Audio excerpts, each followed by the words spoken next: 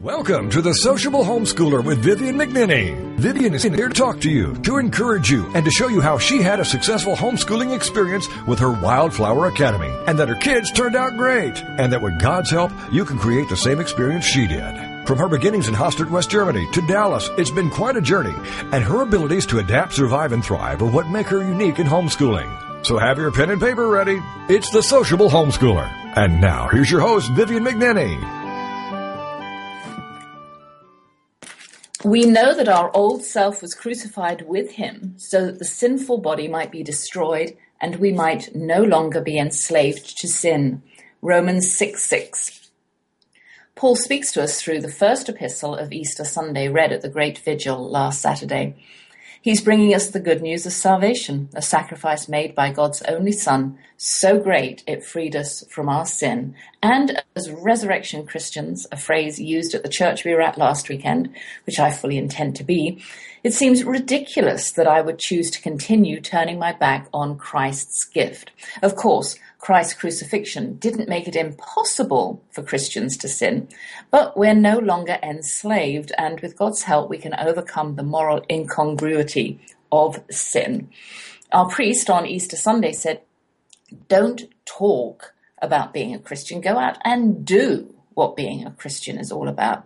Be countercultural. Don't gossip or argue or walk all over colleagues to get the promotion you want. My writing critique group is always telling me to show what my character is doing, not tell. This takes a lot more thought to come up with descriptive paragraphs to paint the scenes. In the same way, acting our faith with unexpected, kindly actions will proclaim who we are much more loudly than preaching about it.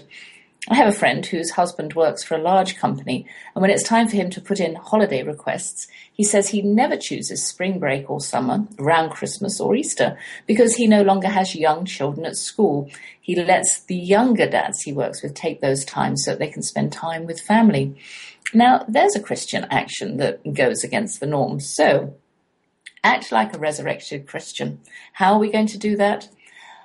By being countercultural and remembering the great gift that God gave us in his Son this Easter. Hello, welcome to the Sociable Homeschooler. My name is Vivian McNinney, and I'm here to dispel the preconceived ideas many have about what educating our children at home looks like. For some, it's school. For me, it suited the maverick that lurked within when I decided I didn't want to miss anything my children were doing by handing them over to folk who weren't their mother. Today, we came up with a lifestyle that will leave me knowing without a doubt that I gave my all and my children are well equipped to go it alone as the unique beings they were encouraged to be. Over the years, I've spoken to a wide range of mothers and fathers, from the secular to the missionary, the academic to the child-led. Schooling becomes a suffix. It goes from home to boat to biking and the world. We'll homeschool anywhere. In my journey, I've used the tools God gave me to live my life fully. I've moved in and out of my comfort zones. Children will do that for you. Gaining insights and delights along the way, which I am happy to share with you right here. With or without my children underfoot, my life is often ordinary, always busy, and sometimes frustrating. But for me, it starts and ends with God, the beauty of his creation, silence, the rising moon, a rousing piece of music, or a simple hug. If you pop by, I'll offer you a cup of coffee to fortify this time together, and an Italian wedding cupcake to tickle your taste buds, and thank you for staying. But I understand you're on your side over there, and I'm here broadcasting from my hotel room in Richardson, Texas. After the first break, I'll be talking to Barbara Frank, who I spoke to at the end of January about how we can help our teenagers live their own lives after leaving home.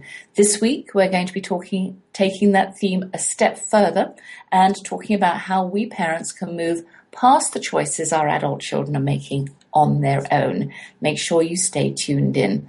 I'm all set, so grab whatever it is you're drinking and let me engage you with the latest and greatest from the household of the McNennys, where we've just celebrated Easter, a flat hunting with both our daughters, considering how to get a quiet child to talk more, and standing on the sidelines while our children make their own decisions. Are you ready? Talking about Italian wedding cake while I'm munching on it. I munched on it actually pre-show. That's my signature dessert for Easter Sunday. And we always have a party, except for the last 2 years, where the cake, pure and white with colourful Cadbury mini eggs adorning its surface, sits centre stage surrounded by other delicious sweets. This year, I was going to party down in my friend's house as she'd asked me to dog sit for her while she went to visit family out of town. But we ended up over at the in-laws and had a really great time, although only 2 of our 4 children were there. At this stage in life, we'll take whatever we can get. My cake was going to be the only player in the dessert sweeps, and I hoped it would cut into a dozen or more pieces easily. Then I had a brainwave. Why not make cupcakes? I'd never made cupcakes before. What kind of mother am I? I bought those beautifully pleated paper cups, found some muffin tins at the back of my friend's cupboard, and dolloped delicious mixture into 30 cases. Icing them was an experience too. I made the icing a little firmer than usual so that it didn't slide off the tops, and then I decorated each one with 3 or 4 of the pastel mini eggs. They looked delightful, and we still have a few left in the fridge here at the hotel almost a week later. So if you're passing, come and get one. Of course, the Easter Triduum is a big deal for our family, and this year my oldest son mentioned a church he frequents. It's Episcopalian and had a very legalistic reputation while the children were growing up, so we never attended it for services, but we did go to a couple of ordinations.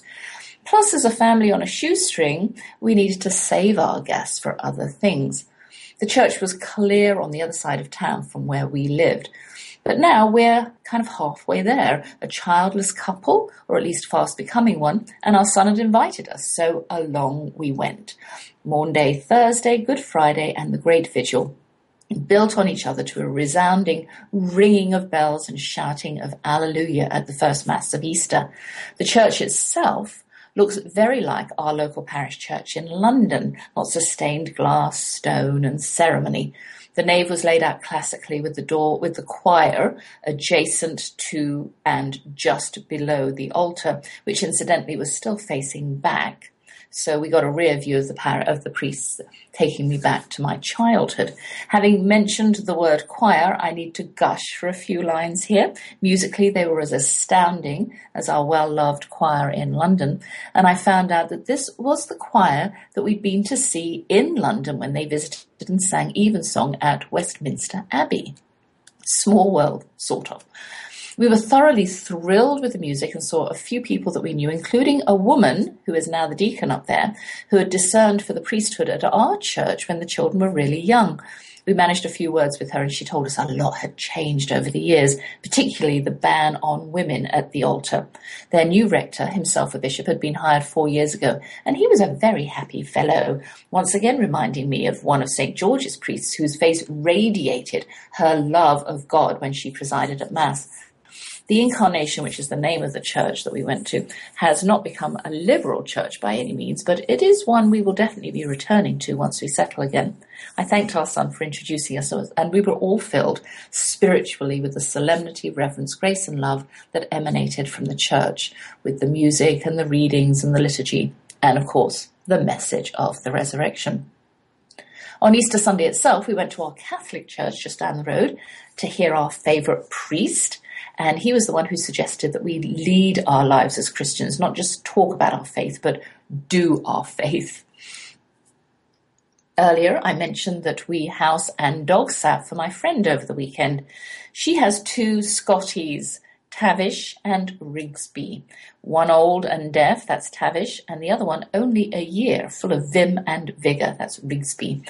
I took them both for walks, but only the older one lagged so badly behind, I had to take him home after managing just one front garden's distance. He was pretty thrilled that his walk was very short. The funniest thing about Riggs, the young dog, was after we'd walked for 30 minutes the first day and 45 the next, he dashed home to his garden to relieve himself. He didn't foul the pavement once. I took a couple of bags with me just in case, but I needn't have worried. Obviously, they're not used to going out for walks.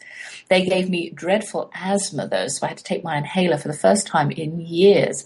I suppose I should start using it just in case the dogs in Florida affect me too. And that's what you can hear. I think it's just the allergies going crazy with my throat and my nose. And Florida looms. Next week, we're starting our journey and taking a couple of days to drive. We've been busy having dinner with friends, saying goodbye to everyone. This week, we had lunch and an evening meal with 2 sets of friends in one day. And I went out with someone last night, and we're having a mini dinner club tomorrow. The theme is going to be Seaside Picnic Fare. I'm making a fruit salad with a Romanoff cream. I joked that cooking in a hotel kitchen is rather like opening the basket on Chopped. You don't know what you're going to find. There are hardly any utensils available here, and we have to be creative when making a dish. We had to cook our oatmeal on the stove. Haven't done that in years, instead of in the microwave, because we didn't have a big enough bowl to make enough oatmeal for both of us. But it's much better cooked that way, by the way, nice and thick and creamy. The children are clamoring for a final meal too. My filmmaker son is heading off the week before we go. That's on this Monday. So we're going to have to fit in lunch since neither one of us have any evenings free. Then we have to get the car ready. My blue-eyed cowboys replaced the brake pads on both doors and our car. And we need the fluids checked, and we're going to get a route from AAA. And the next thing we need to do is decide on where we're going to stop and hotels. All exciting stuff. And both the girls are looking for places to live, and it's a little bit worrying to think that we won't be here to help them move. But they'll be all right. It just adds to the stress of leaving, but then anything would. And if it wasn't them moving, it would be something else, because in the McNenny household, nothing is ever straightforward. In a minute, my guest and I are going to be talking about the choices our adult children make once they've left home. My Texan adds in the word stupid to go with choices, but I try not to do that because my children are reminding me of how I was at their age. Instead, I try to put myself in my parents' shoes and imagine how they felt when I came to America. But I find that difficult because they didn't really become very involved in my life. Their biggest worry when I left was, what shall we tell the neighbors? And I told them I didn't care what they told the neighbors. Then in letting our children go, the biggest challenge has been to allow them to make their own decisions, good or bad. So I pray. When we get in the way of God by helping him, we may prevent them becoming whom God created them to be.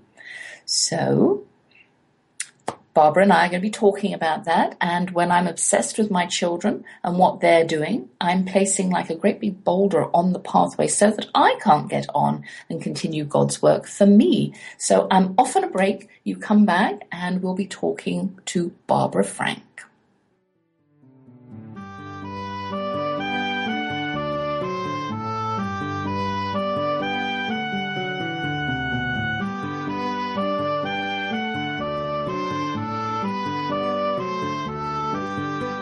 How do you handle toddlers, teens, and tirades when homeschooling? That's what we're working on now. It's Vivian McNinney, the sociable homeschooler, and we'll be right back after these. Are you happy with your life? Satisfied with the direction you're taking? More importantly, are you content with the results you're seeing? Then Success Profiles Radio is the program for you. Join host Brian K. Wright as he talks to experts in many areas relating to life success, including expertise in leadership, business, relationships, careers, networking, health, overcoming adversity, and much more.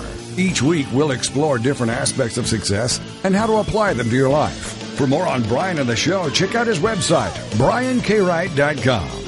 Each week is a dose of inspiration. So many people live their lives wanting more than they currently have. Success Profiles Radio is a show that will clearly demonstrate the principle, if I can do it, you can do it. So don't miss this opportunity to take control of your life and your results. Success Profiles Radio with Brian K. Wright, Mondays at 5 p.m. Central on the Rockstar Radio Network.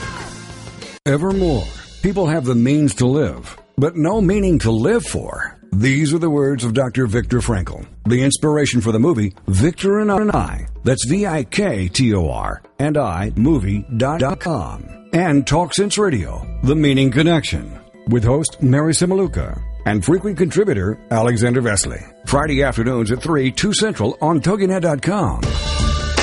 More and more people today are discarding their quest for money, possessions, and things, and are instead beginning a serious quest to find meaning in life. Until now, these discussions were historically in the hands of priests, ministers, and scribes, then to philosophers, psychiatrists, and psychologists. Now, These deep discussions are where they should be, in the hands of individuals, on the air with you.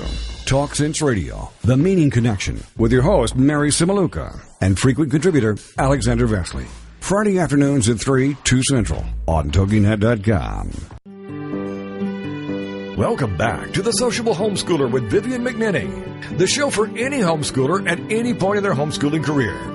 Join us as we plow through the problems, tackle the challenges, and celebrate the successes. It's The Sociable Homeschooler on Toginet. And now back to your host, Vivian McNinney.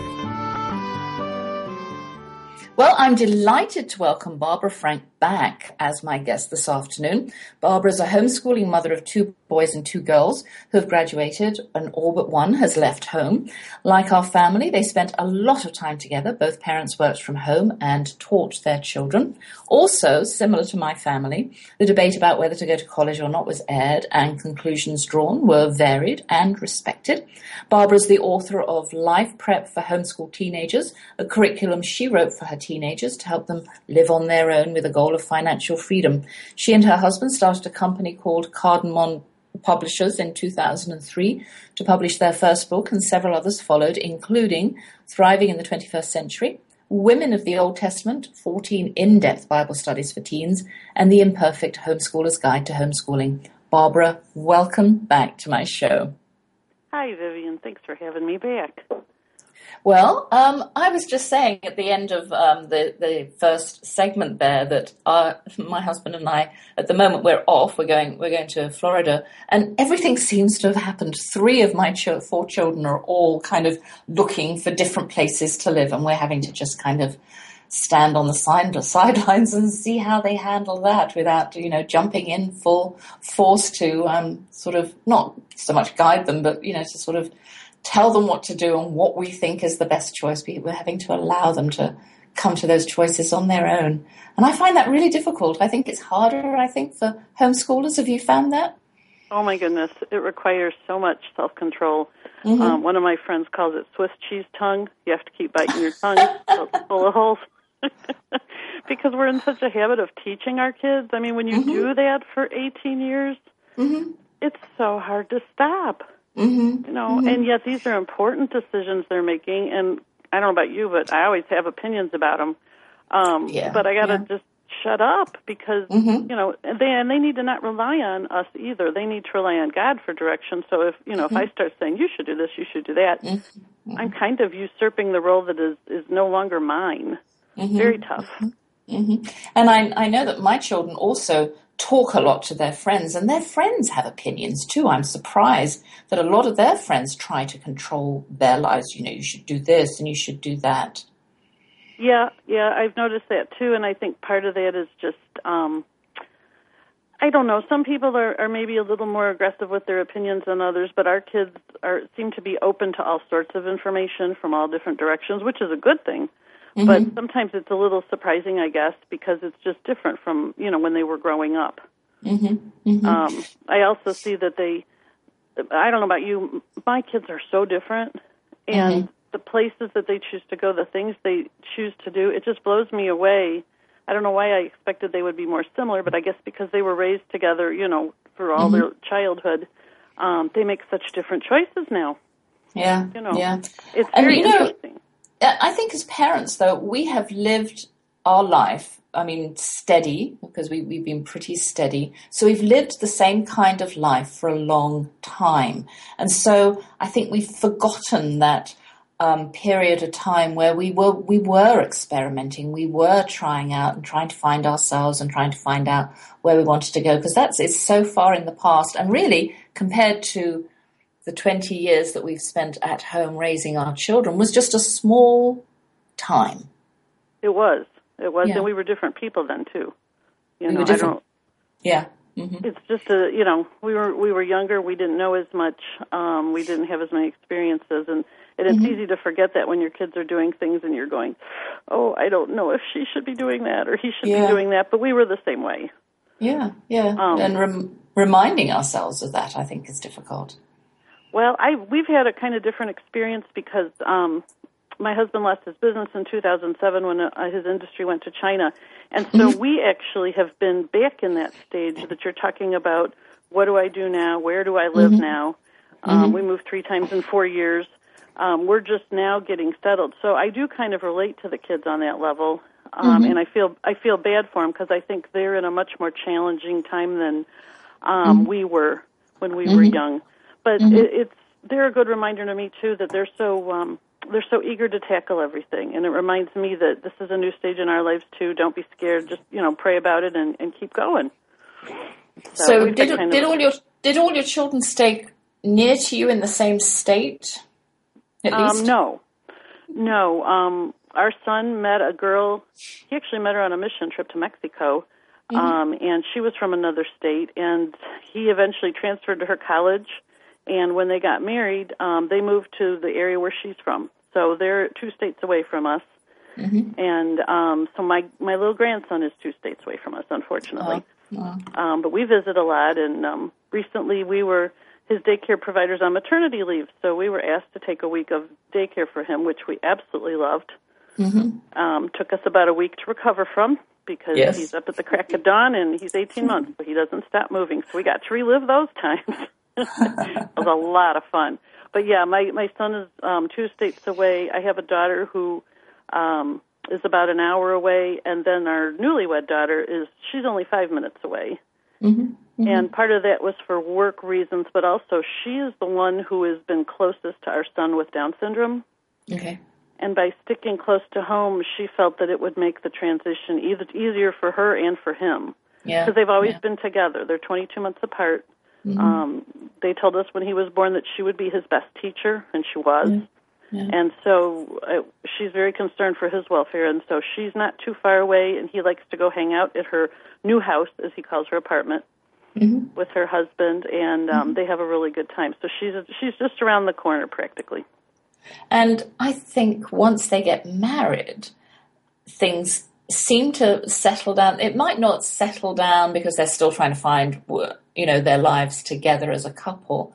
But I don't worry quite so much about my married son as I do about my unmarried children because, they don't like necessarily being unmarried or without some kind of a boyfriend or a girlfriend. And I think, I wish they did have somebody serious so at least they're kind of, held down by the relationship or something like that and not out seeking. Do you come across other parents that feel the same way? Yeah, I do, and I've also noticed that a lot of the homeschool kids, I think they've seen their parents' marriages and how their parents had to work together, and they want that again. And so it seems to work well. I know my son and daughter-in-law, it tickles me to see how well they work together doing things, and especially now that they become parents.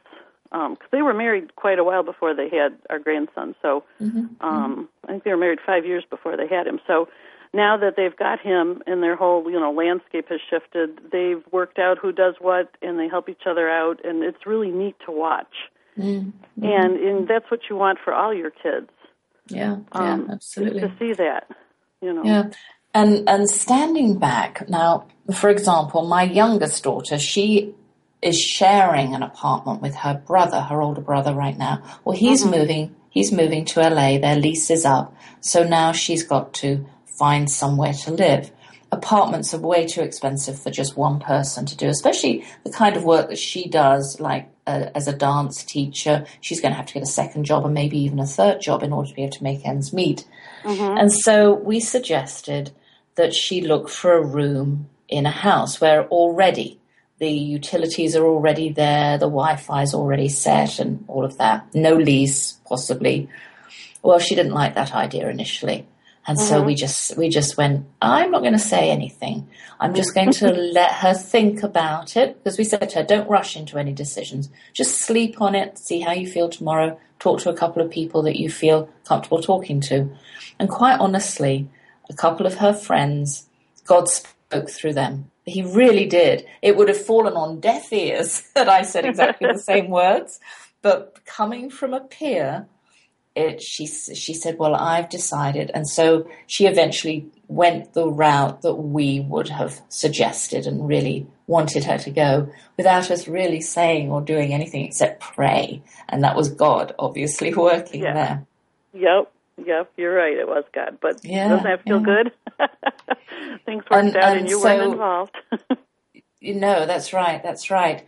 And you talk about some, mothers going through this empty nests of having to sit back or stand on the sidelines and let their children make their own choices, and how difficult that is, because you were right. We're used to teaching, so we're used to sort of doing that. What would be something perhaps that younger mothers who haven't quite got to the teenagers yet, what is something that they could do perhaps to prepare both sides, their teens and themselves, for this inevitability? Well, first of all, for preparing the mom herself, I've done interviews with a number of retired homeschool moms in preparation for this book I'm writing about the empty nest. And so I've gone over their responses, and one of them particularly made sense to me, and it's actually something I did, although I didn't know I was doing something smart at the time. But she suggested that homeschool moms start developing friendships outside of homeschooling circles and start pursuing some of their interests when their youngest hits about 8 or 9. So that's quite if you're going to homeschool through high school, which not everybody does, but that's quite a time span. But what that does is that kind of starts you thinking about the future, starts you letting go a little bit, because if you're going to pursue a few of your own interests, you won't be able to spend as much intensive time, with your kids. You're going to be doing your own thing, but that's around the time that they start becoming more independent too. That's right. And I thought that was good advice, because we can just get sucked into their lives and their activities and the curriculum and just never ever do anything for ourselves. But it's actually detrimental to stay that focused to where you don't take care of yourself, because it may not seem like it when you're deep in the middle of everything. And logically, your brain knows that someday they're going to leave, but to actually experience is a whole nother ballgame. And so I thought that was great advice.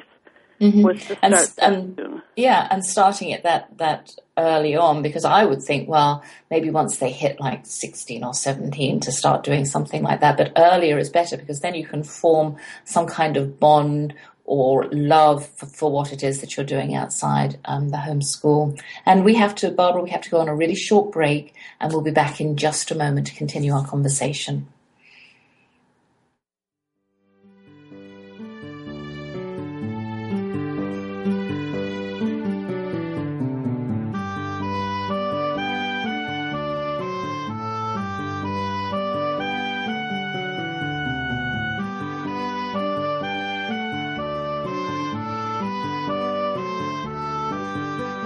How do you handle toddlers, teens, and tirades when homeschooling?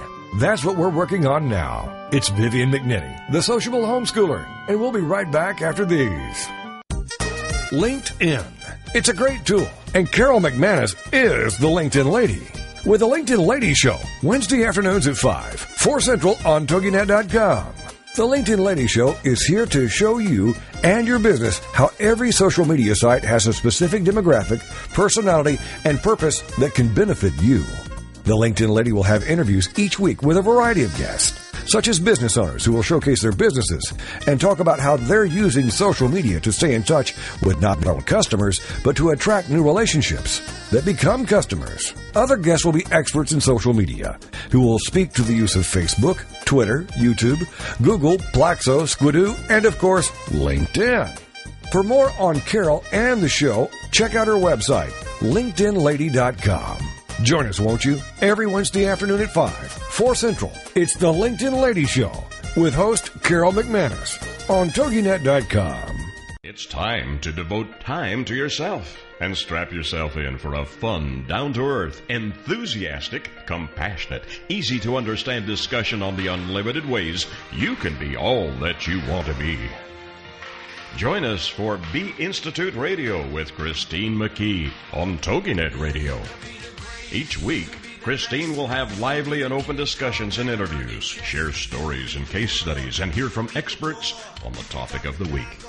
Christine, a registered psychologist from Australia and published author of Be by Design, How I Be Is Up to Me.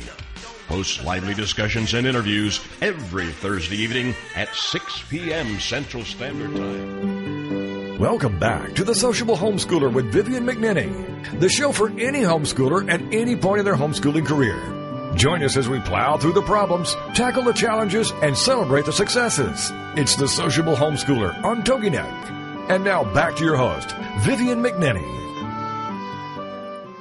Right, so Barbara, we were talking about perhaps a few years before your child hits their older teen years, if the mother can start to look outside her home for friends and perhaps interests. Church ministry is probably a good way to go. Were there some other suggestions for how to prepare yourself and your young adult for leaving home? Yeah, there was a good one about preparing yourself, and one that some people maybe don't really think about, and that involves your husband. Because we get so involved with the kids, and a lot of times our husbands take a back seat. And several people said that if you don't start making time for yourself and your husband to go out and do things, you're going to end up looking at a stranger when your kids leave home. Yeah. Because you won't have put in that time to continue to grow together. Because you were so busy with, let's face it, homeschooling is very demanding. And it takes an effort to say, you know what, tonight Dad and I are going out, or, Dad and I are watching a movie, whatever, to keep that connection going, because, your husband's there and you're both busy, but you need to exercise that relationship muscle and keep it strong so that when your kids are gone, you can actually enjoy each other's company instead of wondering, well, now what? That you feel like different people if you haven't nurtured that relationship. So that was something several people mentioned, and I thought it was neat that a lot of the women that I've talked with and corresponded with, they are traveling with their husbands. One is she runs the church library at her church with her husband. A lot of them are doing things with their husband now that they don't have their kids at home, and they're loving it. They're really having a good time. So, and your husband worked from home, and so you were together much more perhaps than other homeschooling families whose husband went out to work. Dad was gone from the house all day. It was just mom at home. Right. So how did that look for you? You'd spent all day around your husband, maybe not, maybe you were in separate areas. Tell us how that worked for you. Well, he worked from home. He had an office at home, and during the day, my job was to keep the kids from interrupting him. Yes. Although we called him the principal, and at times when someone didn't feel the need to get their assignments done, he would get involved. But he was around all the time. And then after he lost his business, he was out of work for a few years, and then he got a job a couple years ago. And so that was actually harder because we weren't used to being apart. Our son missed him terribly, our son who has Down syndrome. And then last summer, that business that he was working at, they went out of business. They actually, it was a retirement thing. The guy had been running a store for 50 years and said, I'm done. So he's back home now. Right now he's renovating the house that we bought. So he's still around all the time. And so I'm very spoiled, and we enjoy each other's company a lot. So I've been fortunate, and that's why I've been talking to other moms about how to stay close with your husband, because mine didn't have to travel on business. He did all his work on a computer, so he was always around, and it was great. Yeah. Any other suggestions? Well, you mentioned about getting the teens ready, and my experience was my kids they were ready. My oldest was very ready. She moved out at 19 and moved to Chicago into an apartment with a couple different friends and immediately began supporting herself. She was raring to go. The other two weren't in quite such of a hurry. So my issue was, what do I need to do to make sure they've learned what they need to know when they go out into the world? And I felt that my husband and I both agree we were not prepared when we left home for some of these things. I think they could have done a better job in school of teaching us some of the more practical aspects of adulthood. We bought our first house when we were 22. We didn't have a clue what was going on, what we were signing. It was ridiculous. And so that made us decide that all our kids were going to know what a mortgage was. They were going to understand rent and leases and insurance and things like that. So those were some of the things I did to prepare them before they left home, more practical aspects. And you're right on that, because our children say, gosh, we never thought of that, or what do you mean? Ask how long the lease is, or how do I get out of a lease? You know, these are questions that they would never dream of asking, that are really, to me, obvious questions, although I have never leased an apartment in my life before, but I just kind of knew that you would have to, those are the questions that you ask. So. Well, you know, my oldest daughter, like I said, she was independent from day one, and so when she got to be around 15 or 16, she started saying, well, I'm going to live in New York City, and I'm going to have this car, and blah, blah, blah. And I'd say, honey, you're not going to be able to afford that right away. Oh, yes, I will. And so she was kind of the impetus. I started having her go and call people and look on the newspapers, because the Internet wasn't as rampant then, and see what is the cost for an apartment in New York City or any other city you're thinking about. And then how much can you expect to make per week? And pretty quickly she discovered that she would have to make a whole lot of money to live in New York City. And so then the numbers spoke to her. And then it wasn't a matter of, oh, Mom, you're so negative. It was, wow, it really is expensive to live there. Yeah.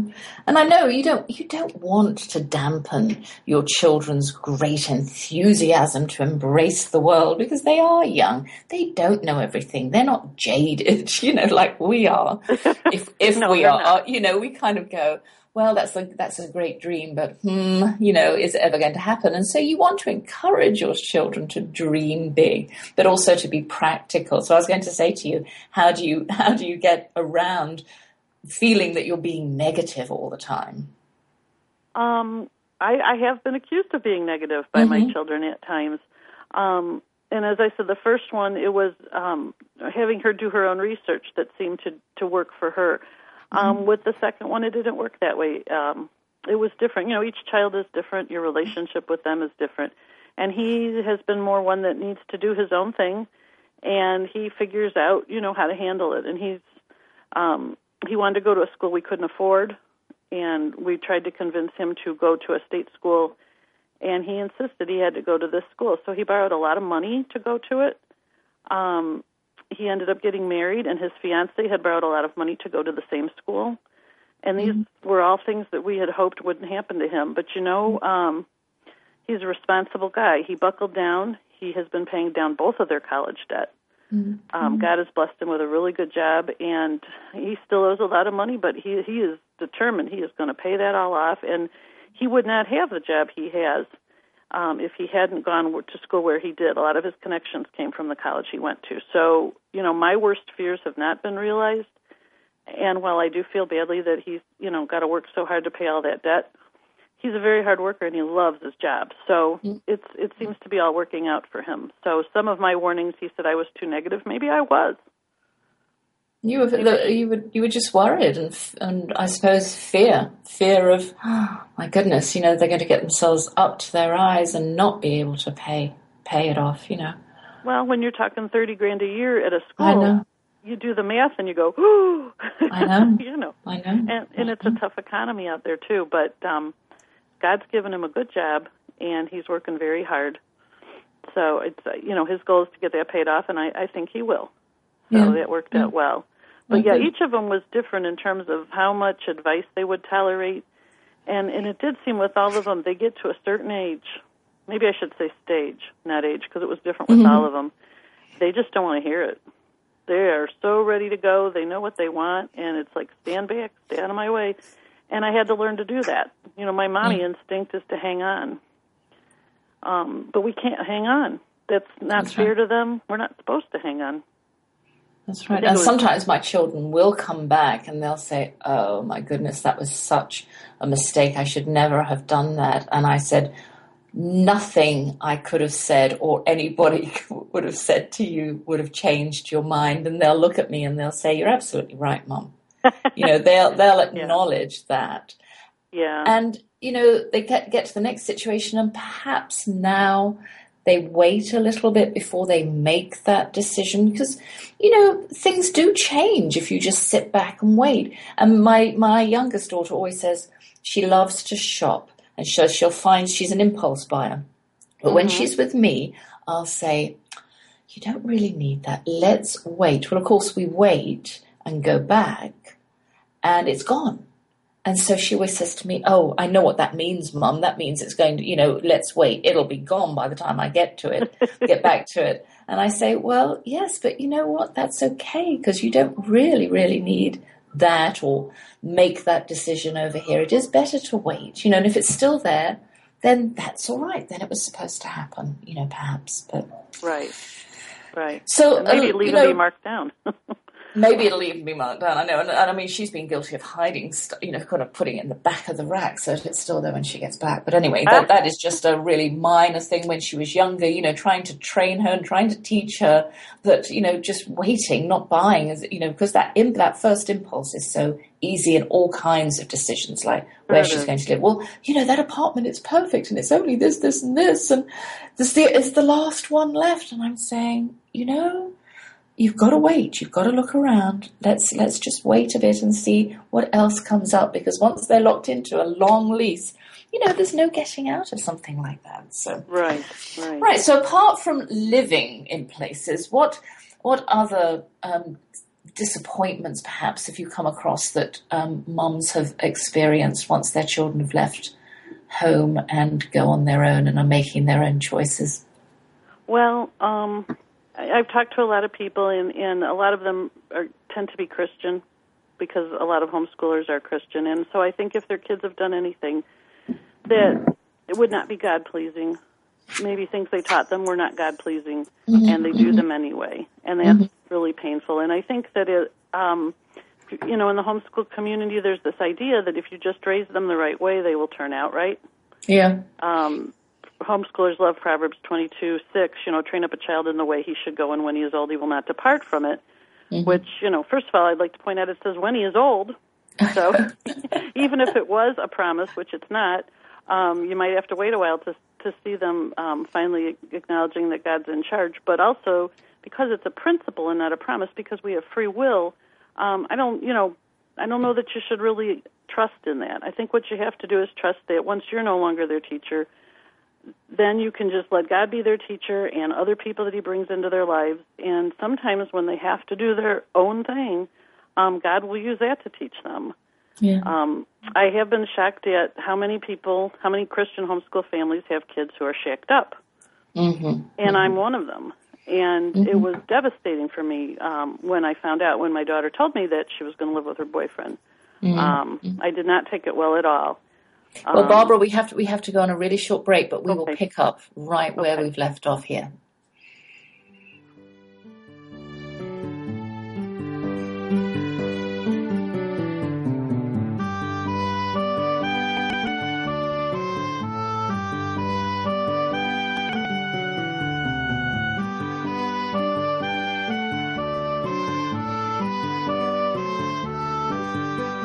How do you handle toddlers, teens, and tirades when homeschooling? That's what we're working on now. It's Vivian McNinney, the sociable homeschooler, and we'll be right back after these.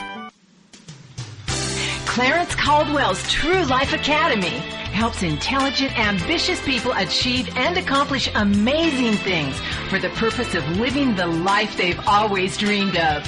We will show you how to tap into the gifts that we all have been given. True Life Academy gives you the best possible chance of living a life full of wealth, health, love, and personal power.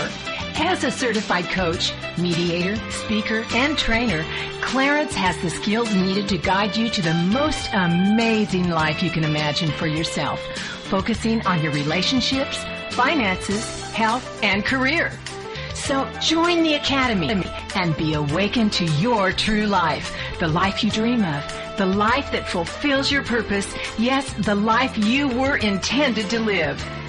True Life Academy starts now. Join Clarence Caldwell and True Life Academy every Monday night at 8 p.m. Eastern Standard Time, right here on the Toginet Radio Network. Are you fascinated by the stories behind the stories, the people behind their masks, the truth about people's failures and redemptions in both their business and personal lives? Then Off the Record Secrets of with host Judy Schreiner is for you. It's people's secrets that make them interesting, but very few folks are willing to reveal them unless they trust that their information will be treated with accuracy, fairness, and respect. People have been entrusting their secrets to longtime business journalist Judy Schreiner for the last 25 years, and now she's bringing her expertise and impressive contact list to Rockstar Radio Network. Tune in and call in as host Judy Schreiner talks to guests off the record as they reveal new secrets each Tuesday at noon Eastern, 11 a.m. Central. Welcome back to The Sociable Homeschooler with Vivian McNinney, the show for any homeschooler at any point in their homeschooling career. Join us as we plow through the problems, tackle the challenges, and celebrate the successes. It's The Sociable Homeschooler on Toginet. And now back to your host, Vivian McNinney. And you know, Barbara, our children do make up their own minds. They make their own choices, and they know full well how we feel about them because of the way we've raised them. So how do you deal with something like, your son or your daughter decides that he's going to live or she's going to live with her boyfriend or girlfriend? And how do you do that and still love your child, still uphold your own values, and let them know that, okay, I still love you, but what you're doing is not the way we raised you? It's tough. It's difficult because, I was raised in a situation where my father had told us if we did certain things, he would disown us. Mm-hmm. And one of my siblings did something that my father did disown them for, and it destroyed the entire family. So as much as I love my daughter, there was no way I was going to say that's it, I'm done with you or anything like that. No. My concern is more for how it reflects her current spiritual, where she's at spiritually. And so I found that I pray for her a lot.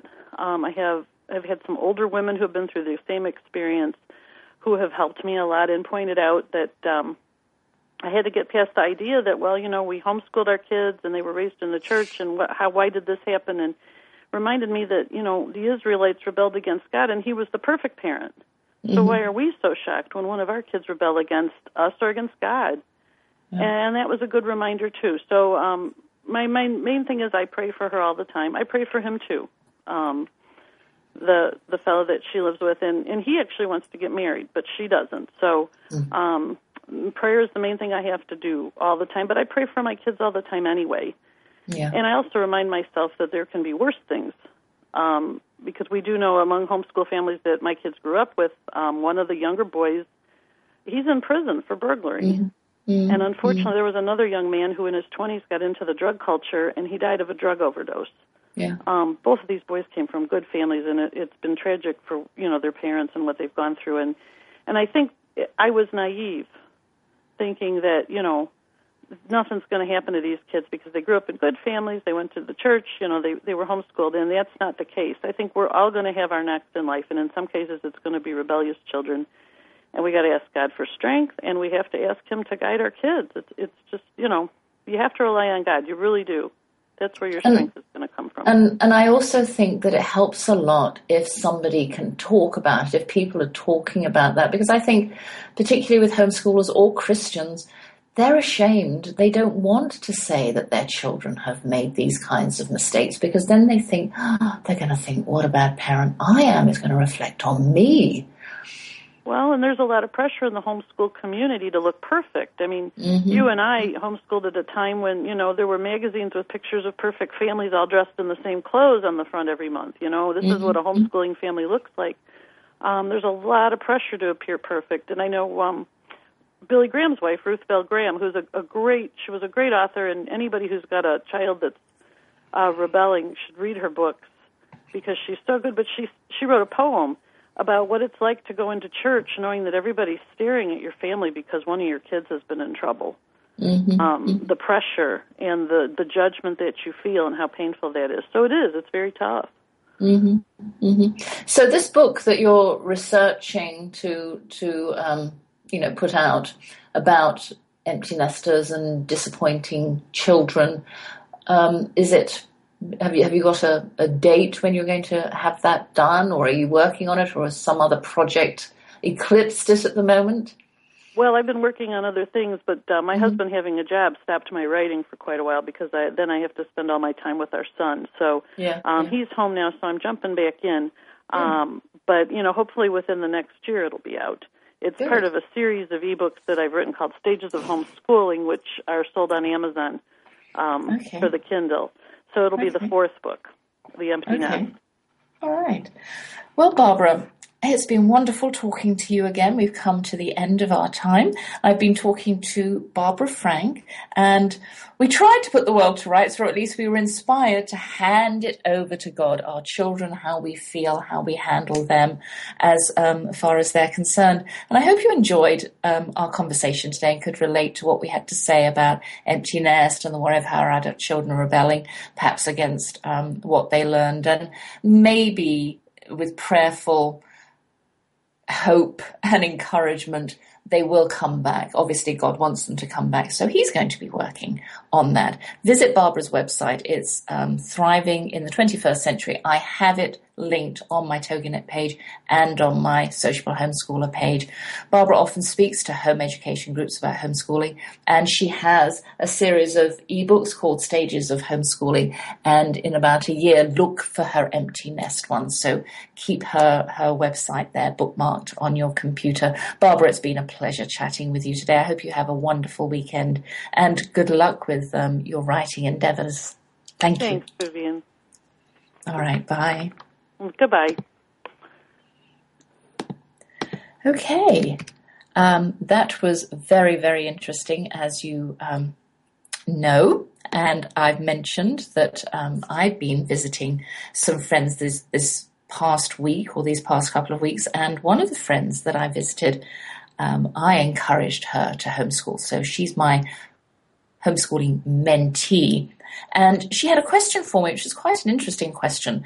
Her oldest son, who is 14, is not very forthcoming with his words. He's one of those that if you ask him what was co-op like today, if he's gone to his science co-op, he'll just go fine, and that will be the end of it. Whereas he has twin brothers who just talk and ask questions and love meeting people that for the first time so that they can pick their brains about all kinds of things. So he's quite a different child. And she said, how do I get him to elaborate, to say more? Because, she's preparing him to go to college. And once he does that, he's going to have to be able to express himself. And so I just said that in our house, I had a son who would far sooner be doing things than sitting down and writing an essay or reading a book. And I just wanted to know what was going on in his head. So I would sometimes write out or type out a composition that I had asked him to write while he was riding his bike or practicing circles on his gymnastics mushroom or climbing a tree, just so that I could try and get inside his head and see what he was thinking. And then when he was about 12, we decided on a writing assignment that the whole family would take part in. And on a Friday afternoon after lunch, we would all read out loud our essay or our composition. And I never had any word limitations on it. They could write as little or as much as they wanted to, and they could illustrate it. So that made my doing son very happy because he liked to draw. And they loved doing that. And we would read our stories out loud, and of course we'd comment on each other's stories. And we gave him a little bit of confidence, so his stories got longer and longer and longer. And I suggested to my friend that eventually her son will blossom and be able to talk about things, especially with my son. He likes to talk about things that he's interested in. And now he's in his mid-20s. He's quite good at talking about beer making and the environment and the question of God and sustainability, or his favorite hobby, climbing. So just be a little bit patient if you have a child that doesn't express himself very in much detail when he's asked a question. And if you have other children in the same boat, really, why as homeschoolers, we encourage all of our children to talk. I know my children talked a lot. They could talk the hind leg off a donkey, my mother used to say. But, you can play little games like asking leading questions. When they just say that biology co-op was good, you might say, well, what do you mean by good? How did you feel during your class? What made you excited? What did you do? And draw it out of them. My oldest son is very good at asking lots of questions. Sometimes when he takes me out somewhere, we'll be sitting in the car and he'll ask me things like, what's your favorite food and why? What's your favorite dinner to cook? He'll ask me. Or where was the first house that you remember living in and what was it like? What did you remember about it? And those kinds of questions you can ask in the car, and it could be a lesson in conversation. That could become a lesson in conversation. And also, I helped my children come up with descriptive words, these adjectives that help paint the picture.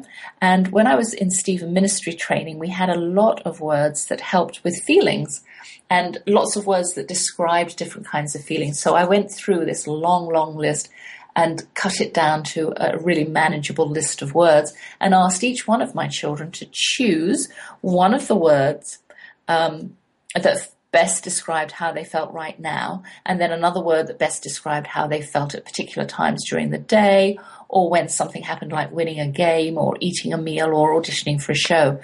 And my not-so-verbal son chose the word for how he was feeling right then and there, rushed.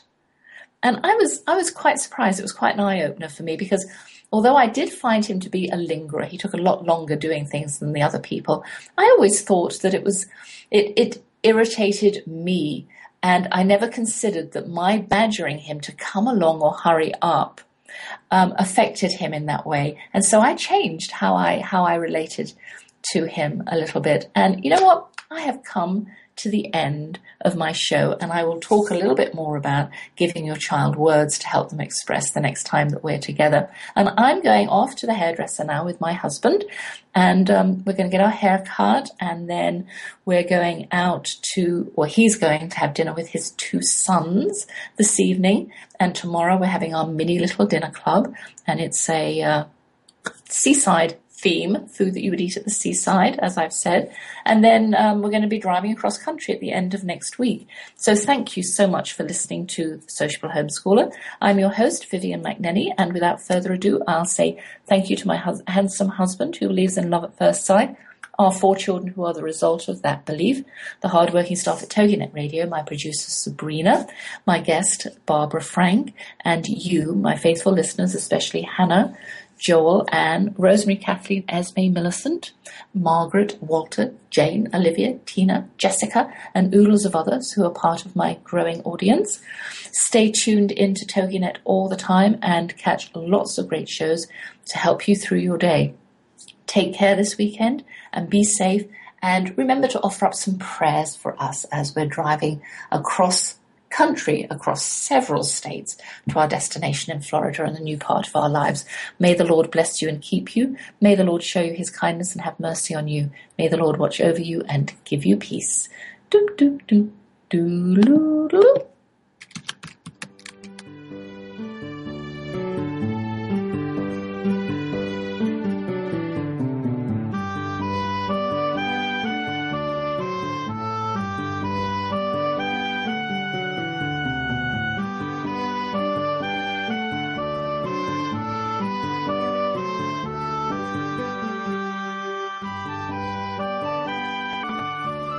Thank you for joining us for The Sociable Homeschooler with Vivian